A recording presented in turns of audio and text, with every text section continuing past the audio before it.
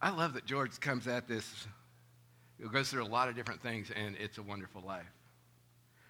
And I probably like that because it's hugely authentic to our lives, right? We go through ups and downs and sideways and upside downs and turned up and over and hung by our feet, right? Eden, do they do that with you? Is hang you upside down? I know your daddy, so I know that happens. It isn't always clear what path we're supposed to take. And what we want to do doesn't always line up with what we are called to do. And then we inject what God wants for us into this whole thing, and things begin to really get muddled up, and we start to evaluate things from a completely different worldview, one focused on serving and on how do we impact the world and how do we impact our community, focused on love first, right? And love last, and love in the middle. Love is big, and that complicates our already complicated lives. See, George was anticipating an exciting life of adventure. I'm going to go, and I'm going to go see Paris, and I'm going to go travel, and I'm going to go to college, and I'm going to do all of these things, and that's going to happen. It wasn't going to come if he stayed in Bedford Falls. If he stayed there, he wasn't going to get it. He had urgency. He had desire. He was going to make it happen. He was going to move into this life. He had this picture. Anybody have a picture? I'm going to go do this, right?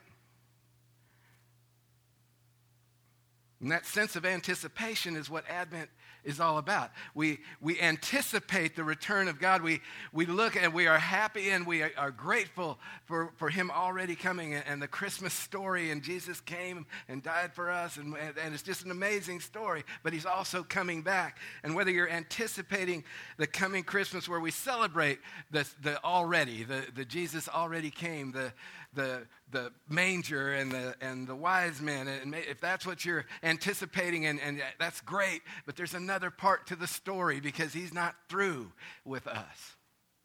Did you know that? Yeah, he's still, well, we're all works in progress, right? He's going to come back. There's an expectation of that. And that's what we're called to in this season. A recovery tenet is, most of y'all know I'm recovering, and a recovery tenet is this, that you will find what you look for. You will find what you look for. If I focus on the problem, the way it's written is, if I focus on the problem increases. If I focus on the solution increases. Where I focus is where I am, where I look. Are you looking for bad things? Guess what you're going to find? Is there bad things going on in our world? Is there plenty to get wrapped up into where we never see anything but bad things? Amen. What if we start looking for good things? Any of y'all following the Facebook page? What is going on there? What are you seeing? Isn't it amazing? God is still here. He's still changing lives and transforming lives. And you look through all of these stories, and I don't know how many there is, probably 30 or 30 plus at this point, of just people that are just loving people. Just loving on people. You know? God is still at work. And in this season, it's important to realize that tenet, that you're likely to find what you look for. We need to grab hold of that. Where am I looking? What am I looking for in this season of anticipation? Because people are still having the courage to love people, regardless of who they are. The theme for today is hope. We have hope that God's kingdom will be established here on earth, even in the midst of life's imperfections, even in the midst of the things that go on, because of the presence of Christ with humanity. Arbor Point Church is a group of imperfect people following Jesus. We follow the one who is perfect. That happens to be Jesus. We recognize, we actually embrace this idea, actually this reality, that we are all imperfect. Anybody in here perfect? Let me know. Okay, so we're still good. We embrace the reality that we're imperfect as we seek the one who's perfect. And we do seek to follow his footsteps. We do seek to do right and to do good and to become who he's called us to be. At some point, the church, the big C version, and I don't know when this happened. I don't know what created it, but we began to deliver a message to people. And it wasn't a spoken message. It was, we've always said, come as you are. But there was an unspoken underlying that you should come to church, but you needed to get it together before you came. You have to dress right, and you have to look right, and you have to talk right, and you have to be right. If you want to be accepted, you need to align with things that you don't know yet because you're not here so that you can come and hang out with us. And I don't know when that happened, but that's not Jesus. That's not Jesus. And don't miss, I do think we bring our best to church. I mean, we're coming to worship the creator of everything. You know, we bring our best to church. But come, just come. There's not a lot of prerequisites to come and get yourself together before you get here. You know, God is going to work in your heart and change things and draw you nearer to him. The church was always supposed to be a hospital for sinners, not a warehouse for saints. It's always supposed to be that. And that's who we are here, and that's what we want to be here. And if I'm being blunt about Jesus, he spent most of his time not sitting in the church. He spent most of his time out in the community. He went out to populations that they didn't like, that the Pharisees and Sadducees and the church people of the time didn't particularly care for because they didn't have their lives together yet. Jesus went to them. That blunt part, when he came to church, you know what he usually did? He chastised them. You know? Brood of viper. Just all, you know, you're not doing things. You're messing things up. And so one of my questions for us, and I know we're getting close to 2020. You know, a long time ago, 10 years ago, a long time, I guess, 10 years ago, the church I was at that point, we had a Vision 2020, and I'm kind of curious. I'm going to have to call them and see if they're still looking at Vision 2020 that we did. 2020 is coming, though, right? How do we get into our community to impact lives? How do we get into this community of ours to impact lives? How do we do it? We're doing it in different ways. But how do we do that? How do I do that? How do each of us do that? How do we as a congregation get into this community? Because it seems that if we're going to be following Jesus, then we got to get outside of the walls. This is it's an awesome thing. We need to be ready here, right? But we got to get outside and get to them. How are we going to get out into this community to impact lives? What are we going to be about? How are we going to do that? My view of the church, my view of this place, the building, not us, because the church is who? That's right. We are the church. We are the church. There's a song, isn't it? We are the church. My view of the building and the facilities and all of that is that we are to be a launching pad. A launching pad. This is the place that you come to be equipped to go into our community so that we can have an impact. This is critically important. Sunday morning is critically important as we go. It's been a long week, right? Let's get in here and let's worship God and go, whoo, you know, love you, Jesus. Come on, impact us so that we can get ready to be launched back into this community. Launched. Be equipped. It's why we do the grow groups and those kind of things. It's why we want, all of the things that we do to get us prepared to tell the story of Jesus, to witness to who he is, what we have seen, heard, and experienced of God, and simply share that with this community of ours. And let him do the rest of the work, because he will. We need to be equipping people to make disciples of Jesus Christ for the transformation of the world, which is the United Methodist mission. But we also have that great commission, baptizing them in the name of the Father and the Son and the Holy Spirit, teaching them all things that I have commanded you. And surely I am with you. When? That's right. Surely I'm with you always and in all ways to the end. Isn't that amazing? God promises that we are not alone. So when we go into this community of ours, when we show up, then he works through us, and lives are impacted. It's not up to us, except that we need to get out there and be willing. Be willing. The Holy Spirit will do the work. And this is what the thy kingdom come, thy will be done on earth as it is in heaven part of Advent is about. The kingdom is not, you say yes to Jesus, you know when you enter into the kingdom? when you're at that point. Now you're a kingdom liver. You know, now your life is a kingdom life. Christ lives in our hearts. We do anticipate his return, but he's with us. And because of this, we want to see others come to know this amazing God of ours and to worship him and to walk with him and to be with him. And this is where that sense of urgency, and I know it's been 2,000 years plus. No, not yet. Almost 2,000. Since he went to heaven. Since he resurrected and broke the bonds of death. And I know that after that length of time, there's a tendency for urgency. Well, I got more time because he's not coming today, right? But what if we lived like he was coming today? What would that do? First passage for today, our primary passage is out of Isaiah 11. It says, "A shoot will come up from the stump of Jesse. From his roots a branch will bear fruit.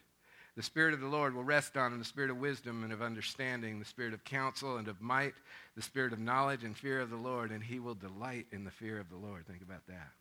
He will not judge by what he sees with his eyes or decide by what he hears with his ears, but with righteousness he will judge the needy. With justice he will give decisions for the poor of the earth. He will strike the earth with the rod of his mouth. With the breath of his lips he will slay the wicked. Righteousness will be his belt, and faithfulness the sash around his waist. The wolf will live with the lamb. The leopard will lie down with the goat. The calf and the lion and the yearling together, and a little child will lead them. We love kids. We learn so much from them. They worship different from us, but they're still worshiping. The cow will feed with the bear. Their young will lie down together. The lion will eat straw like the ox. The infant will play near the cobra's den, and the young child will put its hand into the viper's nest. They will neither harm nor destroy on all my holy mountain.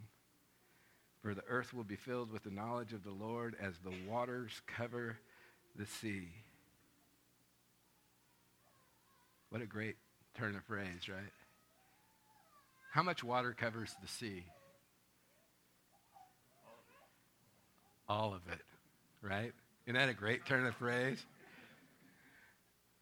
As the water, I'd never seen that until just now reading that. I've read this 12 times this week.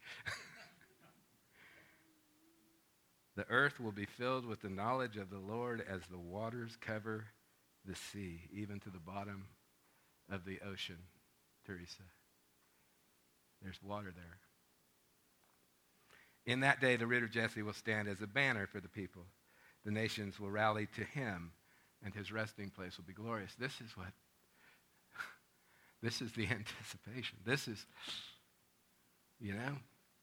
this was not a hat, by the way, for the people of Israel when Isaiah was hanging out with them, when Isaiah the prophet was speaking thus to the people of Israel.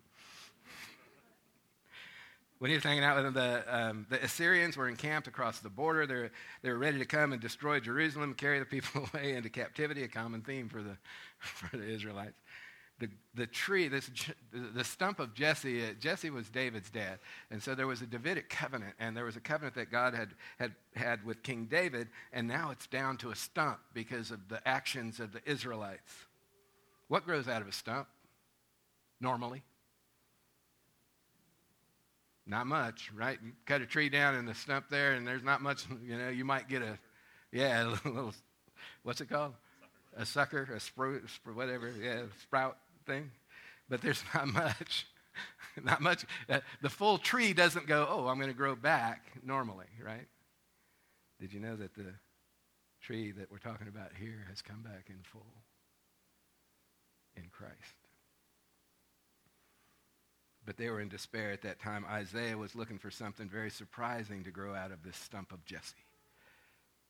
Something amazing was going to come.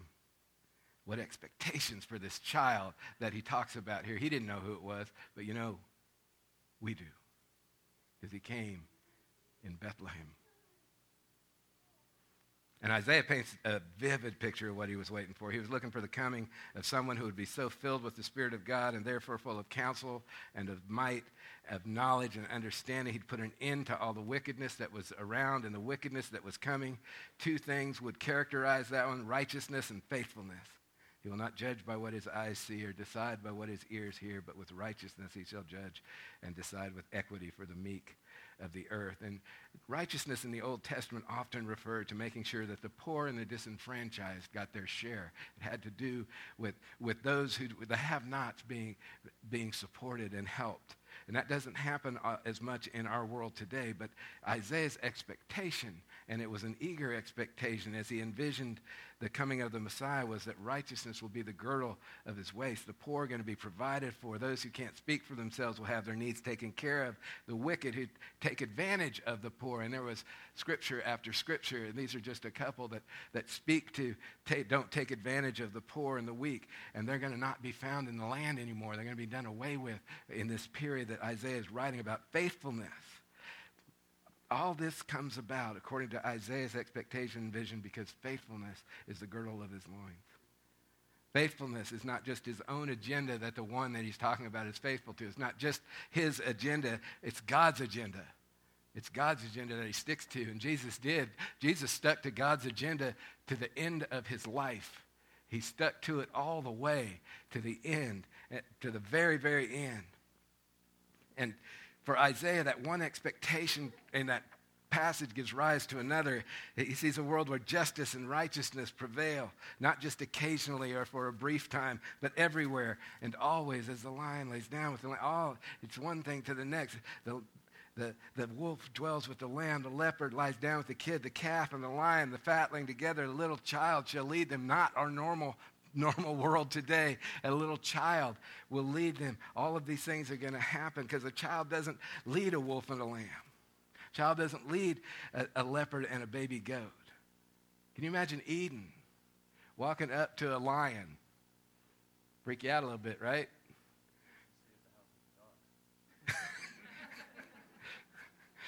A dog with teeth that are a little bigger. Walking up fearlessly. Or putting their fist into the ground, as the passage says, where there are venomous snakes. And being okay. No danger, right? They shall not harm or destroy in all my holy mountain, for the earth shall be full of the knowledge of the Lord as the water covers the sea. And with expectations like those about the one who would come, it was no wonder that Isaiah could hardly wait. A sense of expectation, anticipation. We today still have those same expectations, right? We're waiting. Come, Lord Jesus. We have those same expectations for the coming of the child born in Bethlehem. We've seen his concern, right? We went through the Beatitudes. Blessed are the poor, for yours is the kingdom of heaven. Blessed are the peacemakers, for they shall be called sons and daughters of God. He remained faithful to the mission from God, not just when it was easy and popular, but even when it was not. It's who Jesus was. And as Christmas approaches, what are you anticipating? Does that little baby in the manger excite you? As it did Isaiah. When I was writing, I hit this point and I was like, it's obvious the anticipated answer is yes. And then I went, is that true just because it's supposed to be true? Or has that anticipation changed to something else? Even in anticipation of heaven. And that took me to a story that's a common sermon illustration. But I haven't used it, so you're going to have to indulge me. Teacher asked this class, how many of you want to go to heaven? All the hands went up. How many of you want to go tomorrow morning? No hands went up. And then another question. How many of you would like to wake up tomorrow morning and discover a world in which the poor had plenty and all the hungry had more than enough to eat, and there was no war and there was no one suffered injustice, and the Israelis and the Palestinians happily shared the land, and all fighters had laid down their arms? Prejudice and bigotry in America were a thing of the past. How many of you would like to wake up tomorrow to that kind of world? Yeah. Well, that's Isaiah's vision. That's Isaiah's vision. That passage, that's what it says. All of our stuff that we wrestle with, all of the stuff is taken away. And that expectation should excite us. Should excite us. As we worship the child who's born in Bethlehem and long for the coming kingdom. The already and the not yet. George Bailey, spoiler alert, never made it out of Bedford Falls. He never got the anticipated future that he had his heart set on. He got something very different. But somewhere along the line in his life, in that movie, as he started to get to the end, he lost his sense of urgency. And with that sense of urgency, he lost his way and stood ready to jump off a bridge. And this can happen to us. We can lose the sense of urgency that Isaiah writes about with the passing of time. But I challenge you, and I challenge me too, because I have the same thing that can happen in my life. In this season of Advent, to work hard at not losing sight. Jesus could come back today. Who out there might miss out on heaven and eternity with us because we don't share him?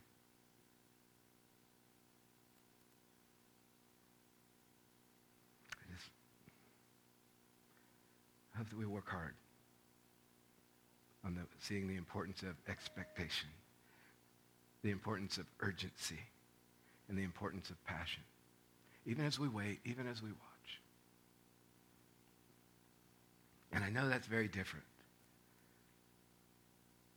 but it's what we're called to shine your light. Shine your light all around you.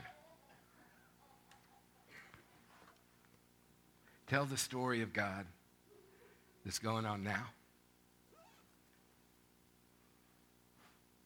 And may we seek to be the people that this song speaks to. Some of y'all probably know it. Feel free to join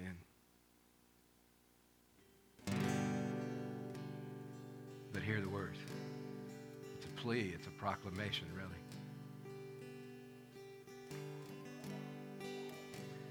I don't want to hear anymore. Teach me to listen. I don't want to see anymore. Give me a vision that you could move this heart to be set apart. I don't need to recognize the man in the mirror. I don't want to trade your plan for something familiar. I can't waste a day. I can't stay the same. I want to be different, want to be changed, till all of me's gone. All that remains is a fire so bright the whole world will see. There's something different, come and be different.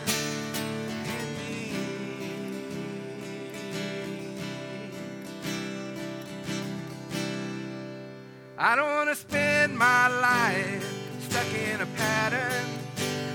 I don't want to gain this world, lose what matters. So I'm giving up everything because I want to be different, want to be changed, till all of me is gone. All that remains, fire so bright the whole world will see. There's something different, come and be different. I know that I'm far from perfect. Through you the cross still says I'm worth it. So take this beating in my heart and come and finish what you started. When they see me, let them see you.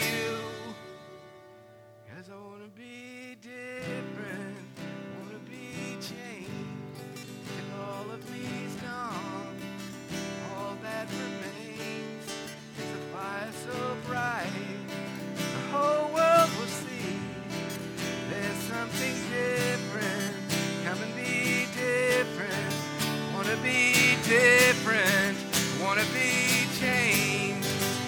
all of me is gone. All that remains is a fire so bright the whole world will see. There's something different. Come and be different. I want to be different. Could you be different in me?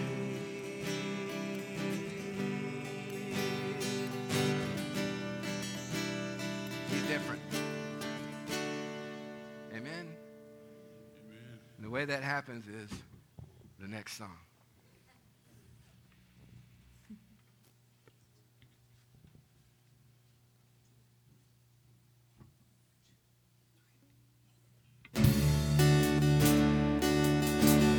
Please stand.